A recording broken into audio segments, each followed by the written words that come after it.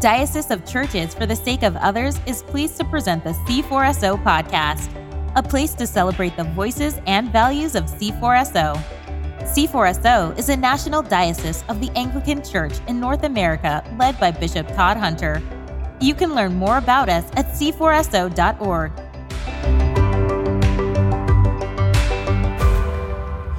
Welcome again, everybody, to the C4SO podcast. I'm your host, Ben Sternke, and we're here in the middle of a series called The Gifts of Anglicanism for the Body of Christ, where we're exploring some of the treasures we've received from the Anglican tradition and how we can steward these riches within a contextual, kingdom-centric, spirit-empowered mission in the modern world. I'm here with Bishop Todd as my co-host today. Bishop, how are you?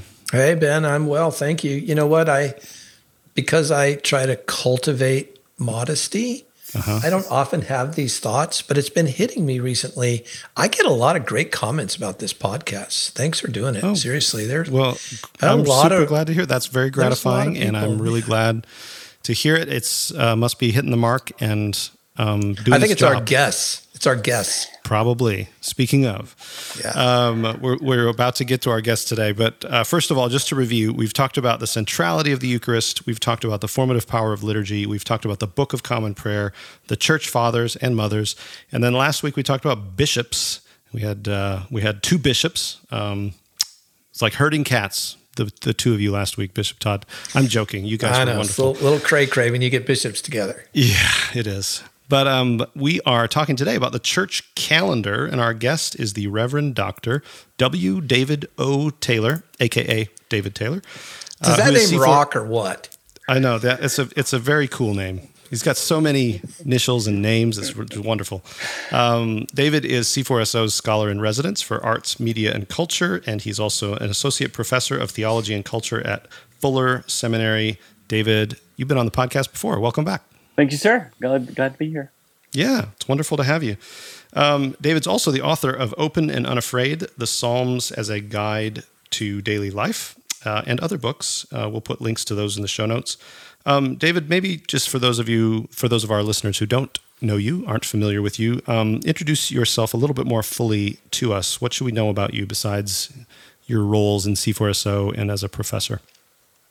Yes, so I was born and raised in Guatemala City. Lived there until I was 13. Then moved to North Shore, Chicago for 1 year. And then 4 years in Arkansas. Okay. And then college at the University of Texas. And then seminary at Regent College. And it was during those years, this was mid-late 90s, that I began doing these internships at a church in Austin, Hope Chapel, where I began to explore the place of the arts. And then went full-time 2001, pastor for about 9 years, Duke for 5, Fuller for 7. I have a wife named Chadra. She's a visual artist. Gardener. She's a potions mistress. A potions mistress. That's a Harry Potterism. Yeah, right. I was she mixes say, potions. That's a cool title. Yeah, mixes for Jesus. potions. She could be a C4SO person. That could be her title. And then 2 kids, Blythe and Sebastian. And and that's me, I guess. Wonderful, David. Yeah, yeah. I'm still thinking about the potions mistress comment. That's wonderful. That's really fun. I wanted to ask you this. I didn't give you a heads up on this, but Bishop Todd mentioned this as we were talking before we hit record here. But I was looking up information on you because I wanted to make sure I got your title right and that kind of thing. And so I went to the Fuller academic site where you're listed there, and the banner photo is you with Bono and Eugene Peterson, and who I assume to be Eugene Peterson's wife, Jan. Tell us the story of that photo. Did you Photoshop yourself into that photo? Or? I did. It was a stock photo. I think it was the edge that was in my place, but I have really good Photoshop skills. No, but tell us the story of that. Oh, this is a long story. So the short version of it is I interviewed the two of them on 2 topics: their friendship and their common interest in the Psalms. That was in April of 2015. And then a year later, a short film released of that conversation. And then once a year, Bono emails me to tell me random things. That's pretty cool, actually. Yeah. Just to tell you random things, huh? Yeah. He emailed once that he was on vacation in South France with his family, and he was reading a psalm that really caught his attention, and that's it. That's all he said. There was no complete sentences. Who are my psalm guys? He's like, okay, that David Taylor guy. Do I still have his email address? It was very sweet. That is sweet. That's wonderful. All right. Well, let's talk about our topic here. This is part of our series on the gifts of Anglicanism for the body of Christ. I've asked all of our guests this question, David. Did you grow up in the Anglican tradition? And if not, can you tell us the story of your journey into Anglicanism? What initially drew you? Mm-hmm. I did not grow up in the Anglican tradition. I grew up in what is called in the South the Bible Church tradition. Okay. So that would be within the orbit of Dallas Theological Seminary for us. Mm-hmm. My father was a professor at a seminary down in Guatemala City. And it was evangelical, non-denom, in those ways. Our upbringing was very rich. We had a very lively sense of faith. Our congregation had a vibrant, zealous love for God. And in some ways, you could say there was a charismatic feel to it because of the, combination of zealous love for God and zealous commitment to evangelism and mission. So a sense of the presence of God without any kind of theology of the empowering presence, to use Gordon Fee's language. Yeah. So it wasn't until, college in Austin that I began to visit an Episcopal church during times of Christmas, Advent Christmas, and then Lent. My mother grew up at an Episcopal church in Dallas. So we knew that was sort of this thing, in a reality in the background of our family history. But growing up in Guatemala, the contrast between low church evangelical Protestants and Roman Catholicism was always a very sharp one. That we are always defining ourselves by what we are not. We are not Catholic in any sense whatsoever. Episcopalians overlap too much for that to even be a viable option for us, at least in our early imagination. But I began to visit, had a friend or two that went there and began to feel my heart kindled with affections for it. When I landed in Vancouver, British Columbia, I had enough of an appetite at that point for the liturgy that that first fall of 95, I visited two churches, a Vineyard Church and an Anglican church. And Bishop Todd, I came to the conclusion through much prayer and consideration that I could more easily take the Vineyard with me into the Anglican church than the Anglican church into the Vineyard. That's pretty good. That was your gift of wisdom. Right there. So that's what I did. So I was in an Anglican church there for 5 years, was confirmed in the Anglican Church of Canada, but then spent a season as a pastor in a non-denom charismatic church. When we went to Durham, North Carolina for my PhD, we landed at another Anglican church. Steve Breedlove was the pastor, the rector at the time. Okay. Eventually became the bishop. Now a bishop, yep. And so I was ordained to the diaconate there and then to the priesthood with Bishop Todd. Wonderful.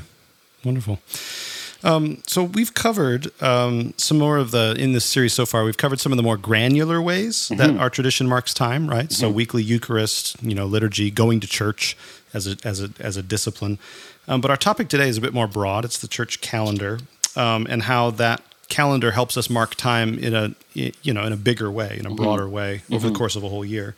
I assume most of our listeners are familiar with the church calendar, but just in case, maybe could you give us a really brief and overview of what the church calendar is, kind of what some of the major movements inside the church calendar, just in case? Sure. So you could say that there are three basic movements. The one movement, we call it the cycle of light, Advent, Christmas, Epiphany. The second movement, a cycle of life, Lent, the Triduum, and Easter. And then a third rhythm you could call the cycle of love, Pentecost and ordinary time. I think it's helpful for us to remember that this sense of a calendric notion of life, a time-construed experience of worship and faith was endemic to the early believers. They would have been deeply formed by the rhythm of Jewish feasts, by the rhythm of day and night. That language of night and day, morning and evening is part of the warp and woof of all Jewish faithful living. So there's nothing actually strange or antithetical to the original Christian community in this idea of living into this larger rhythm of time that sort of carries you through these large sort of narrative, highlight points of Christ's life, as well as what is sometimes called the sanctoral, sort of the sense in which you're celebrating how God has been faithfully at work in the life of those who have been faithful, especially faithful, holy lives, saint lives. So it begins with this profound sense that Sunday, this seventh day, is now the Lord's day, right? So the climax would have been Sabbath for everyone, the sixth day, as it were, in our sense of time. But now we have the resurrection is now dominating their sense of time.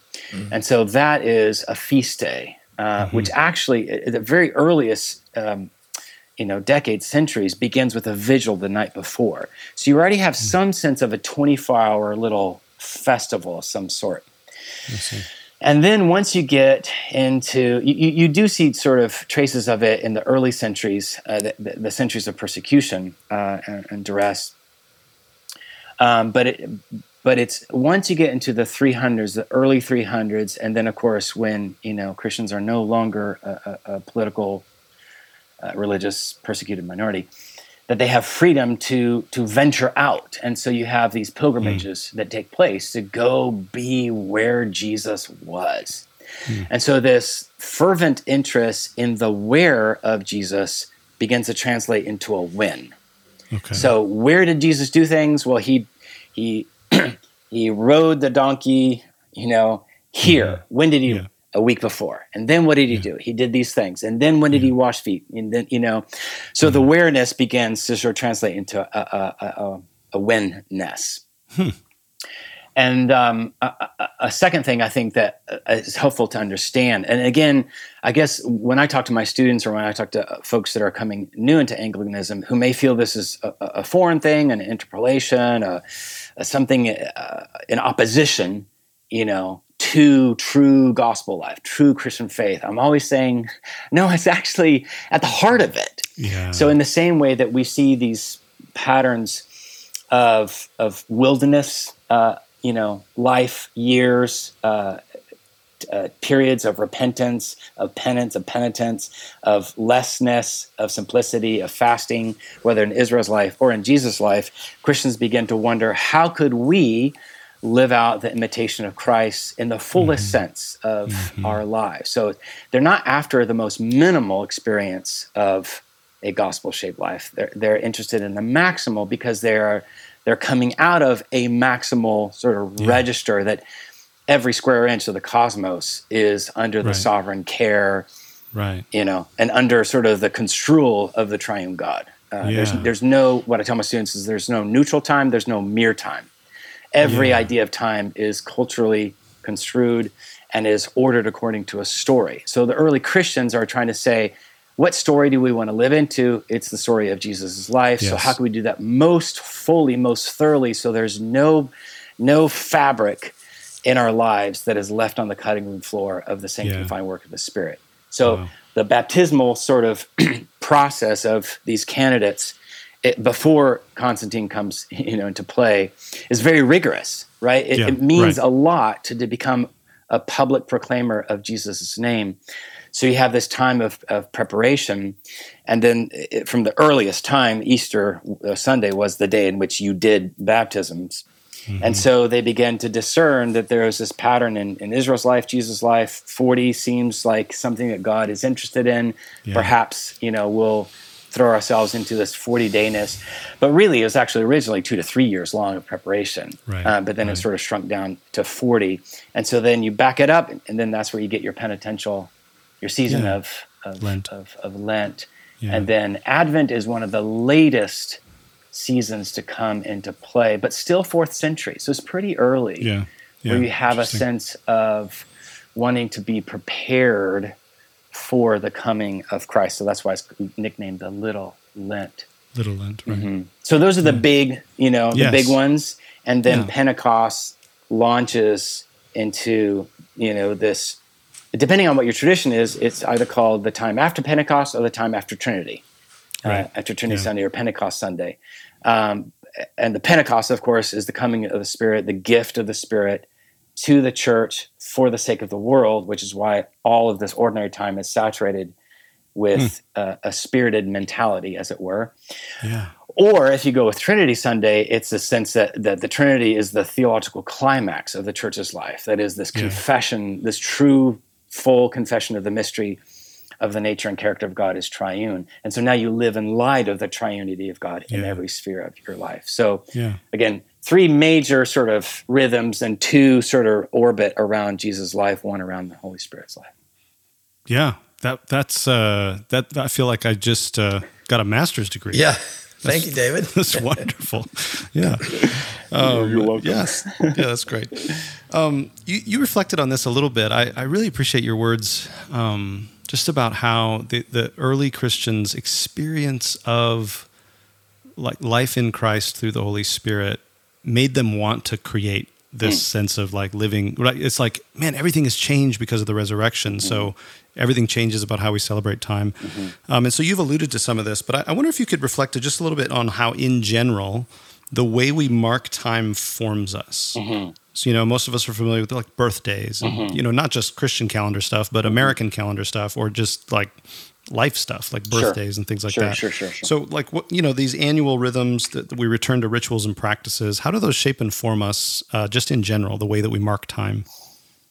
You have any reflections on that? Yeah, for sure.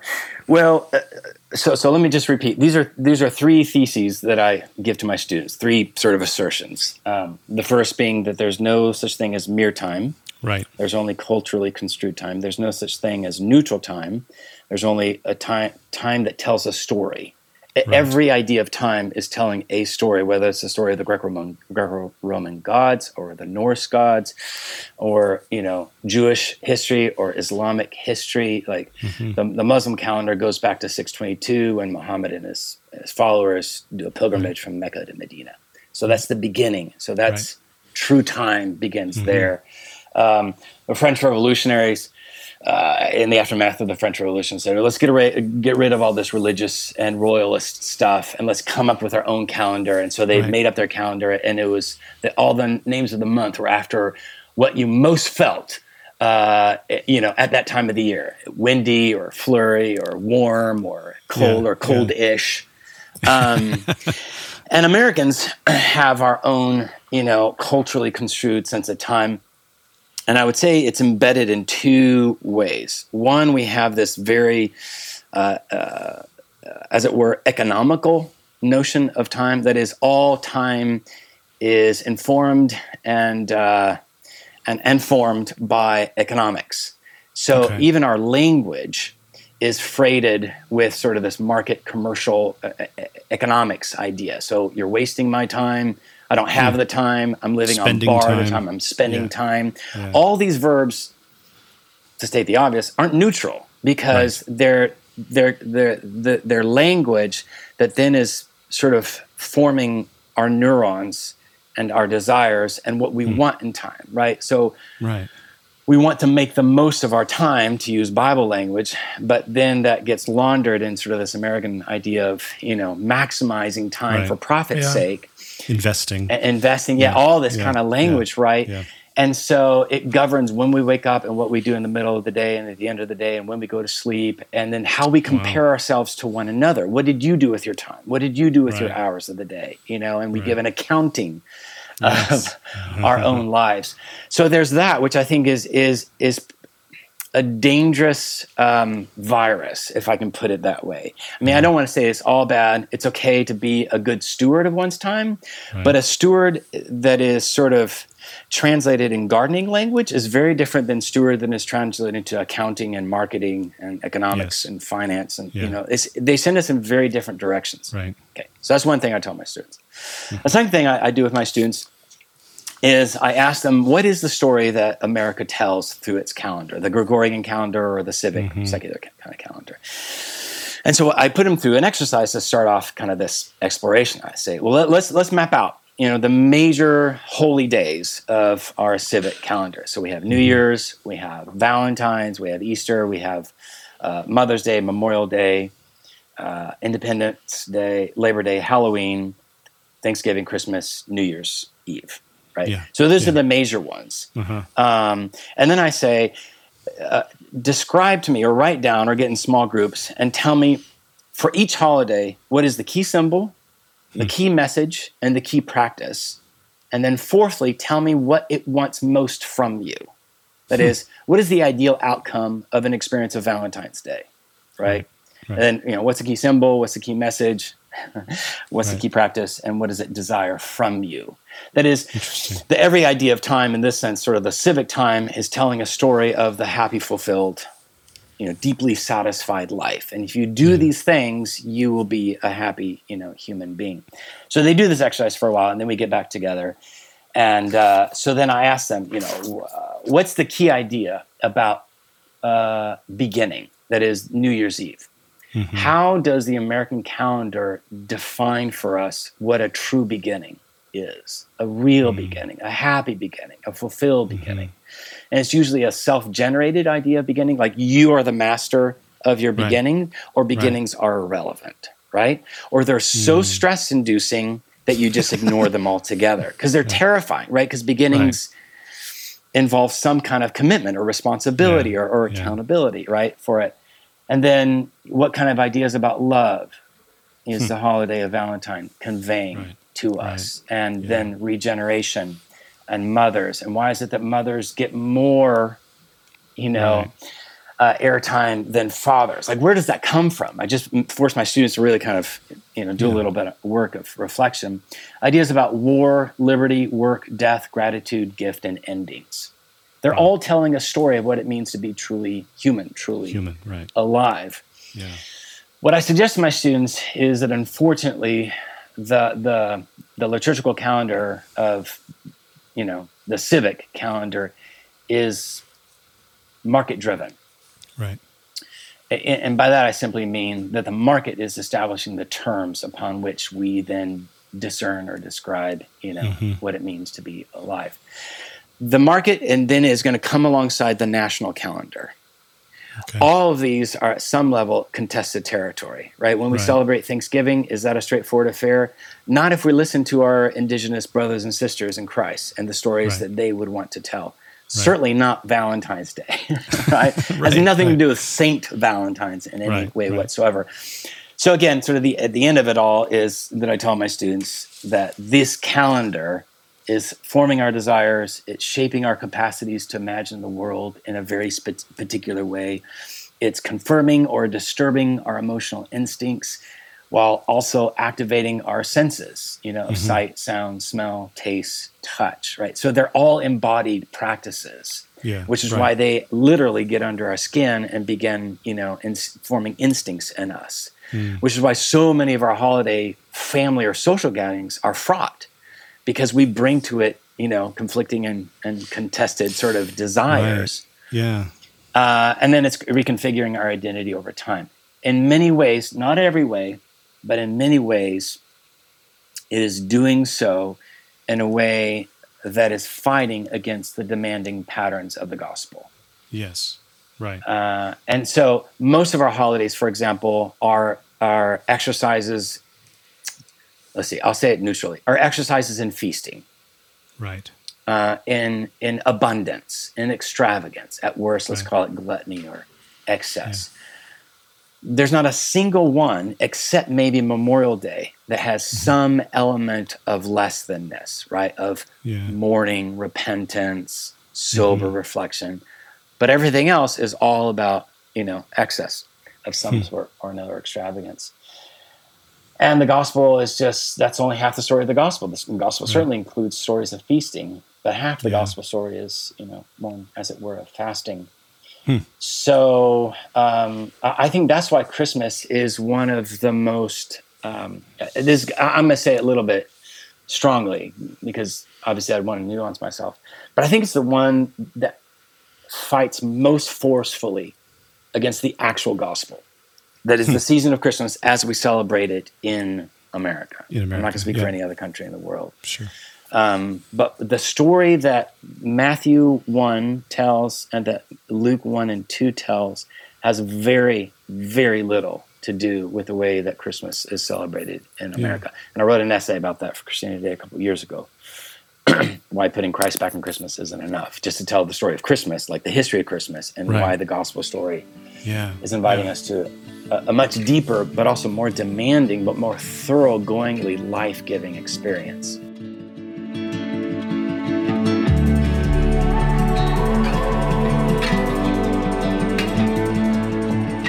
Hey everybody, welcome once again. It is time for the C4SO Cycle of Prayer Spotlight, where we highlight the specific ministry we're praying for this week in our diocesan cycle of prayer. And this week we are praying for Resurrection South Austin, which is in Austin, Texas.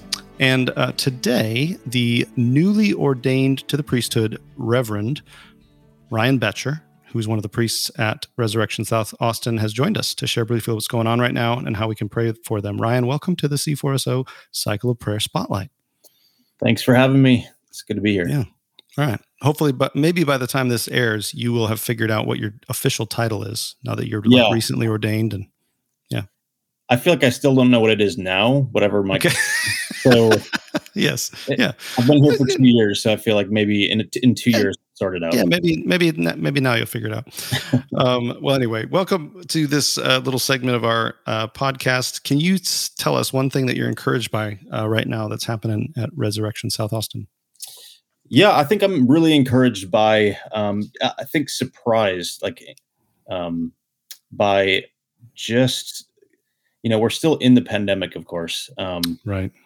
But we've been able to adjust things so that we can be, in person. And the number of new people who have just showed up and are just interested and intrigued by the things we're doing, we're kind of overwhelmed right now. It's a great surprise, obviously.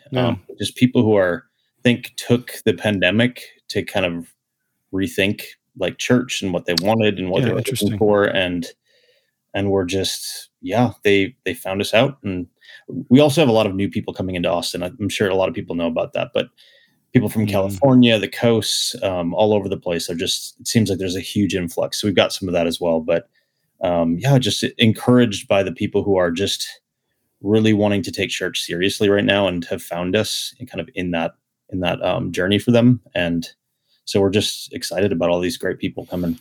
That's wonderful. A wonderful problem to have. Yeah. And something that's very encouraging. On the flip side, what's a challenge that you guys are facing right now that you can share? Yeah, I think the biggest challenge, and I'm sure other churches are feeling some of this, but I think there is just, in the middle of the pandemic, there's a weariness that we're all feeling as leaders. We're feeling that just some of the pressures that are coming with all the decisions that need to be made, all the things we're trying to consider and how we're pastoring people. So there's a weariness involved. And just as we kind of get back into, as we've gotten back into in-person services, people are having to remember how to do church again, oh yeah, we have to serve. And, so we have a lot of this influx of new people, especially is kind of, I think, for us, we moved to 2 services because we've had so many people, and that just means a lot more serving opportunities and a lot of, we're just kind of getting back into the swing of things and trying to flex that and figure out what that means. So it's also a great problem to have, but it does mean, I think there's a bit of weariness around that. Yep. That makes sense. Yeah. In light of all this, how can we pray specifically for you and for Resurrection South Austin right now?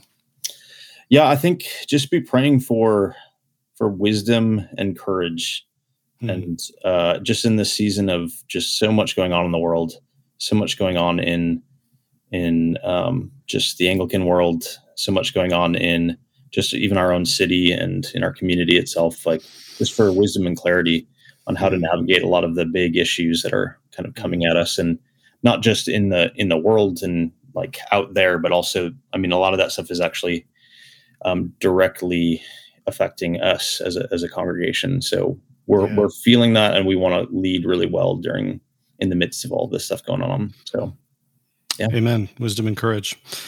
Ryan, thanks for joining us today. Yeah. It's been great. Absolutely.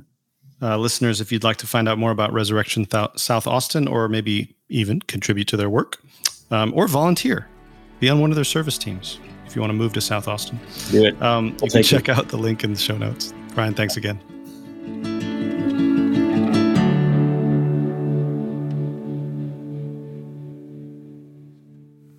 I've found myself thinking more about just the little aside that David used when he was at Regent in Vancouver of Vineyard and an Anglican church. Mm-hmm. And it reminds me, David, of the many times, especially with undergraduate students, when I would make them, or they would come to extra credit for Ash Wednesday, or just come to a Sunday service. Like when I was teaching evangelism to undergraduates, I'd say, come to an Anglican service and tell me whether or not you can hear the gospel there, mm-hmm. Versus, what you think of a church with an altar call and all that. Mm-hmm. So in the years that I've been an Anglican, David, if you say the word calendar, you kind of automatically think of rhythm, habit, practice. There's a word cluster around mm-hmm. the cyclicalness mm-hmm. of the Christian calendar. And then I know you know this, but then there's this other sort of more non-liturgical evangelicalism that wants to say no, spontaneity, and wants to say personal, sure, meaning like this is honest. Like I'll never mm-hmm. forget the day one of my students said to me, Todd, why would I pray using someone else's prayers? Right, isn't that like the definition, someone else's words? Like, isn't that the definition of hypocrisy? Mm-hmm. Shouldn't I be praying my own personal prayers? Mm-hmm. And then you hear people talk about the relationality, in more of sort of an evangelical vibe of, well, it's just me and God. Like how could, I don't mean to set up like a big argument here, but just for you to tease out a little bit more of the discipleship goodness of things like rhythm, habit, practice. Sure. Coming out of, the evangelical tradition, I still am in the evangelical tradition, coming out of the Bible church tradition, and then spending many, many years in the charismatic tradition, I am grateful for all the gifts that it gave me, and I retained them. So I have not rejected those. I may have sort of rejected or set aside certain, I don't know if you can say sort of extremes or quirks or aspects that I found, not deeply, thoroughgoingly satisfying for my discipleship. So I guess I would say that God loves, and let's just say the Anglican tradition, I'm not going to speak for anybody else, but let's say God loves, and the Anglican tradition loves deeply personal experiences of Him. God loves, and the Anglican tradition values moments of instantaneous encounter with Him, moments of sudden clarity or intense affection or transformation in our own lives. God loves, in the Anglican tradition, also deeply values moments of spontaneity where we are attuned in the moment, in real time, to the very real work of the Holy Spirit here and now in our particularity, and honoring those. And those are, I would say, endemic. And God loves, and the Anglican tradition also deeply values authentic worship in the same way that when I made my vows to my wife, Phaedra, at the altar a number of years back, I said words to her that were written words. They were words given to me. I did not craft my own vows. Personally, I'm not a big fan of those. But even if I were a fan of those, there are many, many people and friends of mine who have written their vows and then said them, but they wrote them, right? Mm-hmm. They actually wrote them and then they said them because they wanted to give some thought, some care-filled thought to what they would say. And for me, that moment at the altar was profoundly authentic. I meant every word of it with every fiber in my being. And in the years to come, months, weeks, days, hours, minutes, when I say I love you to my wife, I say those words in a whole range of registers. Some moments I come back from a trip and I jump on the bed late at night. She's waiting for me, and I say, "I love you." And other days, it's a more quiet, like, "Babe, I love you. We're going to make it." And all of those are authentic from me. So it's not only one version of "I love you" is to be construed as authentic. Like, authenticity is this expansive range of tonalities, as it were, or frequencies. But I would also say that the communalness, the historicalness, the traditionness of the church calendar or liturgical calendar is also endemic to Holy Scripture. This is not strange territory to the world of the Bible. In actual fact, we can just point to the Psalms and the Lord's Prayer as two given sets of words that are commended to us. Whenever you pray, pray this way. Whenever you celebrate the Lord's Supper, say these words. That's never intended to be mutually exclusive with some moment of spontaneity insight or a commentary or a silent word of prayer as I come to receive these things. Long and short of it is, I think, many of my friends and my upbringing, how to say this gently, I guess they've simply failed to see so many things that belong to the Anglican tradition are already there in Scripture, are already deeply integral to genuine following of Jesus. And I think Anglicans are simply drawing those out and showing sort of a larger arc of patterns and continuity in the work of the Spirit, who is the Lord and giver of life, of both form and freedom, both spontaneity and tradition. Yes. Yeah. I think, too, that's really well said. And I think, too, we sometimes forget how often we do this in other arenas of life, right? Like the national anthem are words given to us to, pledge our allegiance, right, to our nation or that kind of a thing. Or like soccer chants, like soccer songs that get sung, in English soccer games. It's like these are words that, it's like, I'm going to... Absolutely. They're heartfelt, right? Yes. But they're words that are given. It's like, I didn't write that song, but I love it. VITTORY. That's our battle cry. Right, yeah. So, Mo Salah, too. Anyway, he's there's a chant that they have for him. Oh, really? Liverpool's. Liverpool, yes. Yeah, Liverpool fan. You're a Liverpool fan, aren't you? I love the way they play soccer. Okay, that's right. We've interacted online about this. So anyway. They've been playing well so far this season. So they have. I'm very impressed. Very sorry about the injury to Elliott. Yeah, Harvey Elliott, man. What a great young player. All right. Sorry, we're getting, this is insider baseball here. David, I wanted to ask you this. You mentioned that Christmas, in your mind, stands out as the holiday where the American celebrating of it contrasts most greatly with maybe a way of celebrating it that would form us as Christians, as disciples of Jesus. Can you speak a little bit to that? What do we need to keep in mind as we do these things? Because I think sometimes people hear that and they think, well, what am I supposed to do? Just like refuse to celebrate Christmas, don't go shopping, or like what do I do? What are some things for people to keep in mind if they want to engage, say, this Christmas and Advent season a little bit more thoughtfully in terms of like, how do I engage this as a disciple of Jesus and receive the gift that this season could be to me in my formation? Well, I would say that our embodiment of our devotion to Jesus, our practices of prayer and worship, and any other thing that we would want to adopt during this, season of Christmas, before Christmas, and during and after Christmas, is very personal and contextual at some level.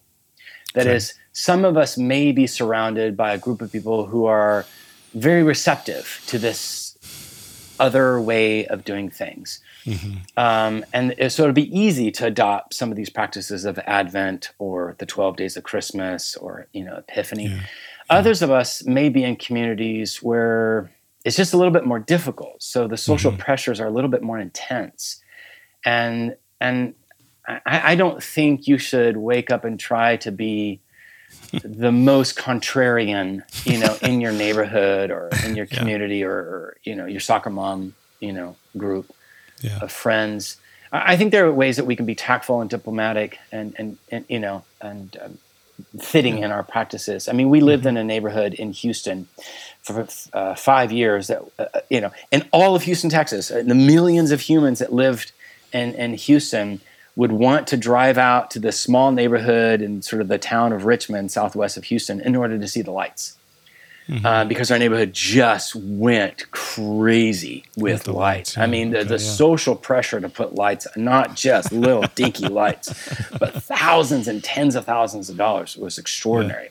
And we resented it, right? And we wanted to put up Orthodox icons in our front yard. We didn't, because we felt that would actually not be missional. That would not actually bless our neighbors. It'd be like cursing them with a loud blessing in the morning. But I think there are small things that can be done. And again, it may be the case that one person in the family, like husband or wife or teenage, child, is drawn to this, but the rest of the family is not. And so again, so much is a personal, communal, contextual kind of thing. But I think there are some things that can be done. And obviously, you can put this in the show notes, the link to the article that I wrote, because I address that concern. Because I think we need to be pastorally sensitive to it. Mindful that we are citizens of another kingdom, right? We are pilgrims, but we're also gardeners. We're sojourners, but we're also dwellers in the city. So how do we be present to, all the blow-ups, of Peanuts cartoon characters and Frozen and Minions? And how do we participate that without being, again, kind of grumpy and oppositional? I don't think that's a great way to show love for our neighbors. But perhaps we can start small. Perhaps we can find some kindred people to do it with. Obviously, if you're in an Anglican congregation, there are more things that can be done. And I'll send you a bunch of links that I have, to I know we're going to talk about it maybe at the end of this, but suggestions that, individuals and families could do. But one thing I would say is read Luke 1 and 2 again. Okay. And maybe I'll just suggest this as an actual practice. Read each episode as its own little sort of self-contained story, and prayerfully consider what it means to live faithfully today in light of, the gift of the Holy Spirit to Mary and to Elizabeth and to Zacharias, and say, how can I, in the season of Advent and Christmas, be open and alert to the living work of the Holy Spirit in my life? And the reason why I say it's important is because very, very scant evidence is on offer in our Christmas carols with respect to the work of the Holy Spirit. And I think that is malforming us, because it is making us believe that Christmas is a Benedictine activity, when in fact it is a profoundly Trinitarian activity. But if what we sing and the pressure that is placed upon our worship leaders or our music directors to sing these carols that we have always sung, which in fact we've not always sung. The vast majority, 95% of our carols are from the last 150 years. And very little of them are truly Trinitarian in sort of in contour and content. So what does it mean to be open to the Holy Spirit?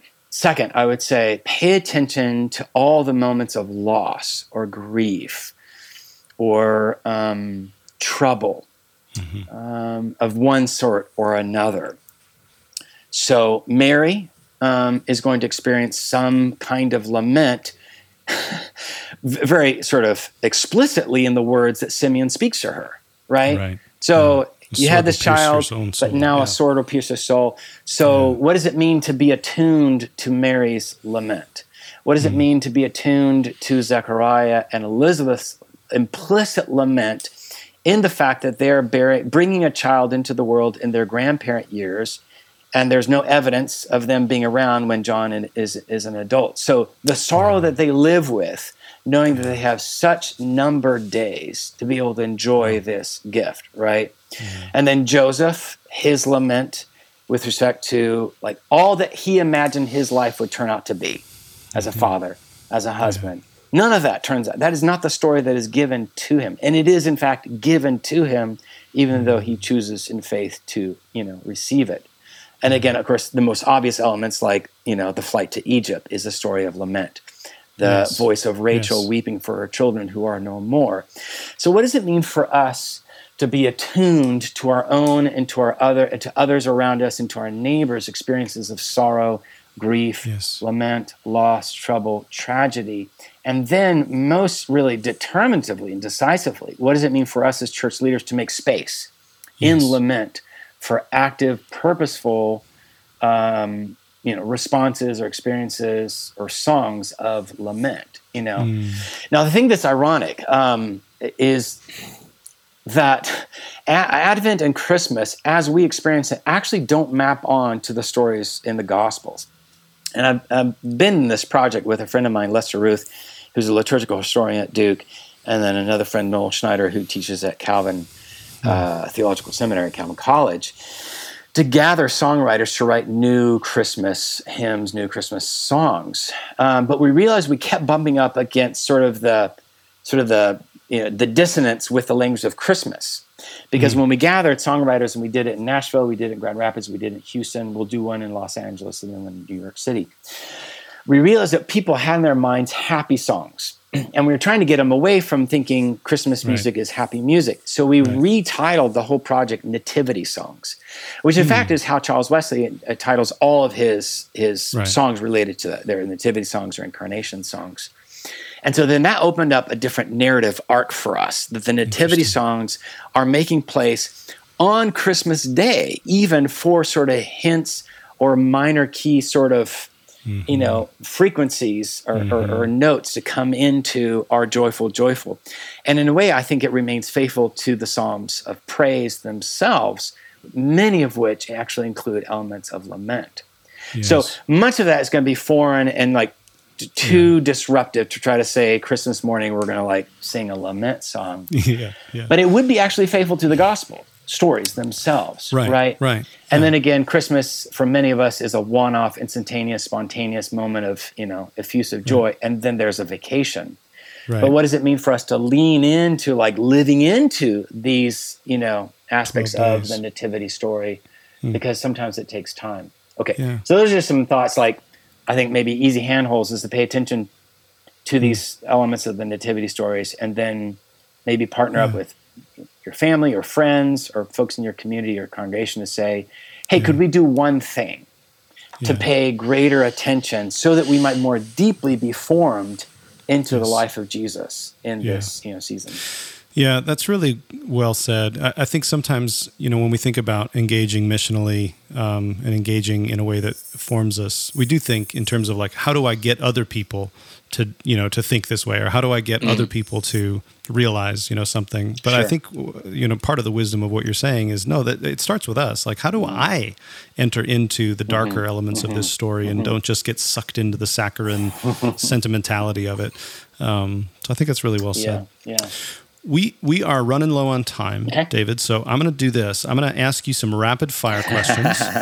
And then I'm going to ask you just if you can give us an example of one way that celebrating the Christian calendar has formed you or your family. Like what's something that's changed for you over that time. Absolutely. So I'm giving you that heads up.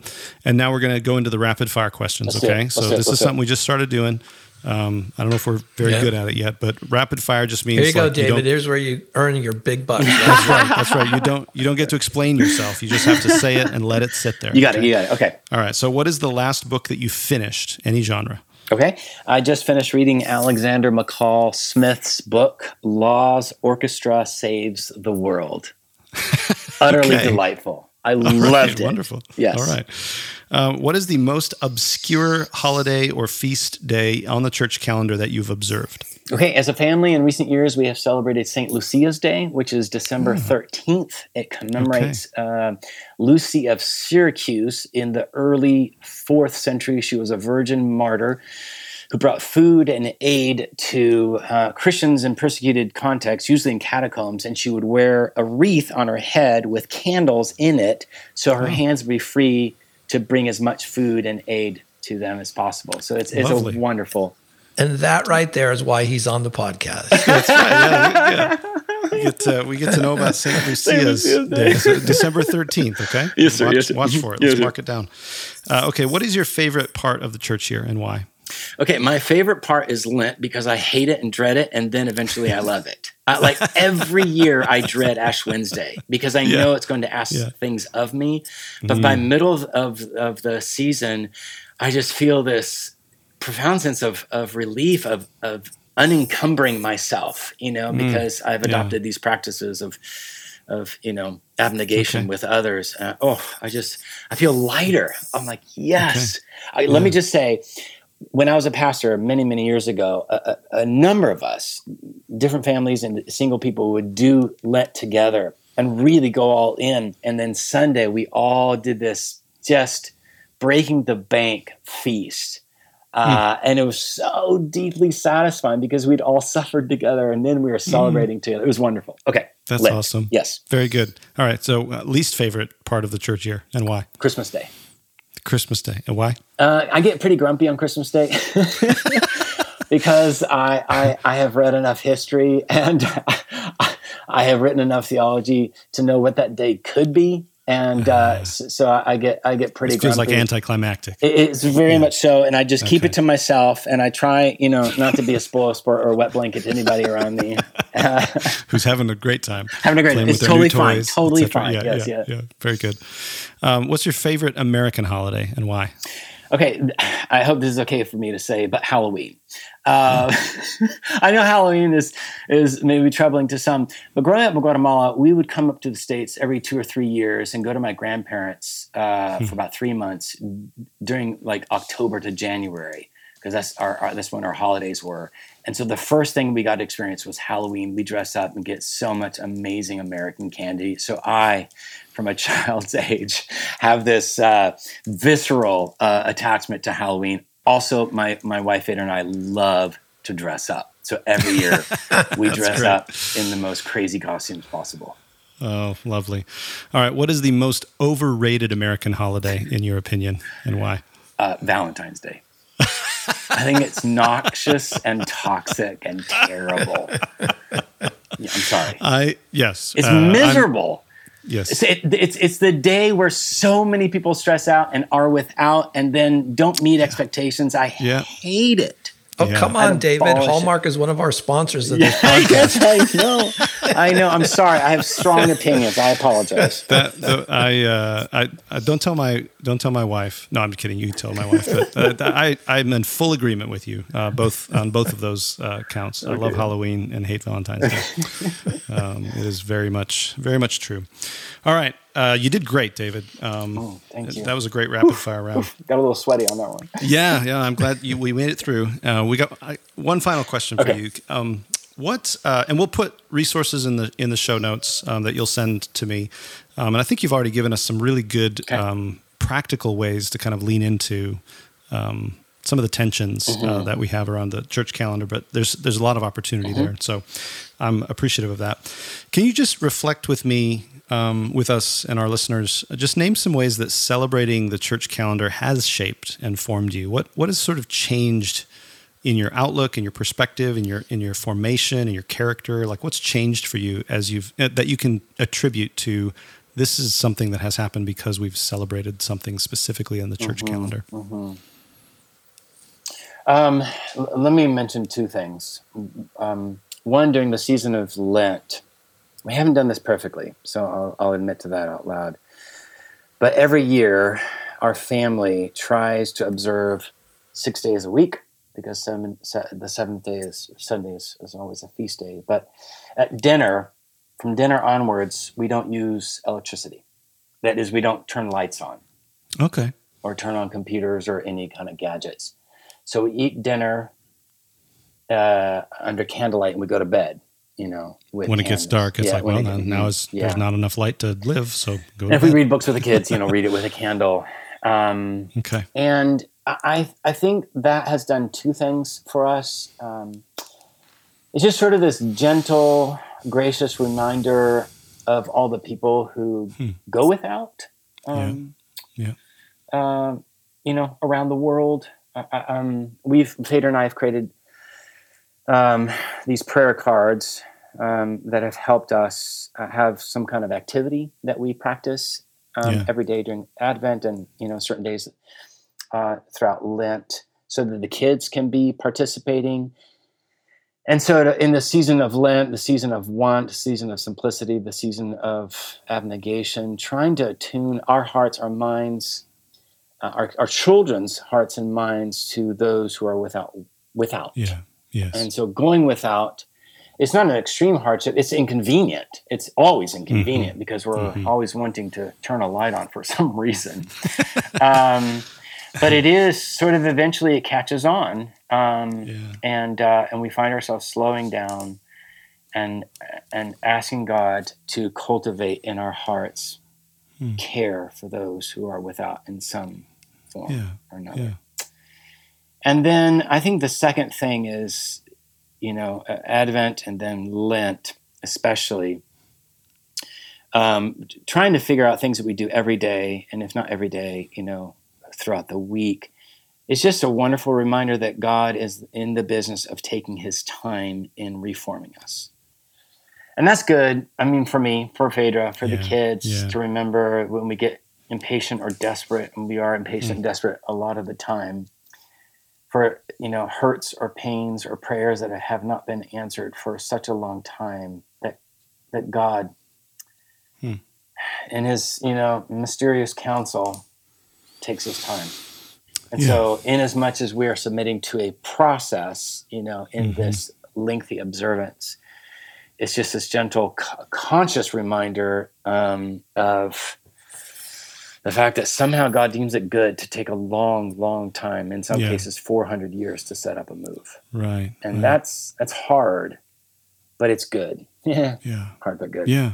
Hard but good. Yeah. So solidarity in suffering and patience in suffering. Yeah. Yeah. Wonderful.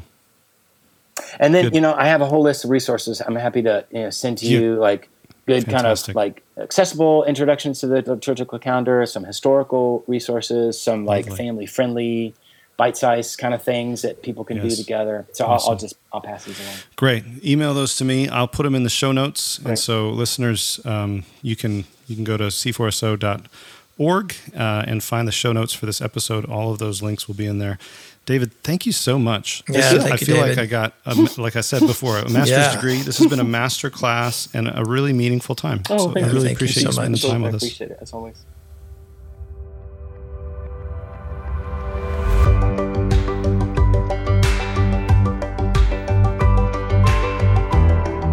Thanks again for listening to this episode of the C4SO podcast. We hope you enjoyed our conversation. Email us your thoughts and suggestions at connect@c4so.org.